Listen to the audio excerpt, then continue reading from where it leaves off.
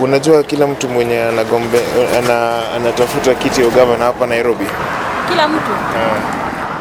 Hapa Nairobi. Wagombeaji?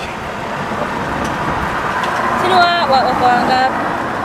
Kuna Kidero, kuna Waititu, kuna Mbaru. Na wajua. Unafahamu wote na ushaamua ni nani utampatia kura yako?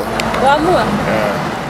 Sijaamua juu kwa wote sijaona ule mwenye anauza sera zake vizuri. Na kulingana na maoni yako vile juzi CORD na Jubilee walitoa manifesto zao, zile ahadi wanataka kutimiza iwapo watapata kura, unaona kama wataweza kuitimiza?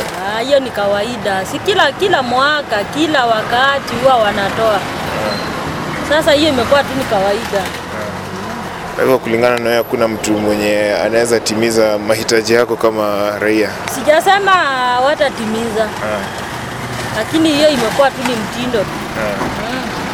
Na wewe kwa maoni yako unaona hii kura itakuwaje, hii uchaguzi? Hii kura iko unpredictable. Kwa hivyo unangoja tu kuona? Ngoja tu kuona juu unajua hata kama wenye wanagombea hizo viti kila mtu anasema tuweke amani. Juzi uliona kura za mchujo, fujo ilitokea. Sasa hatuwezi tukajua.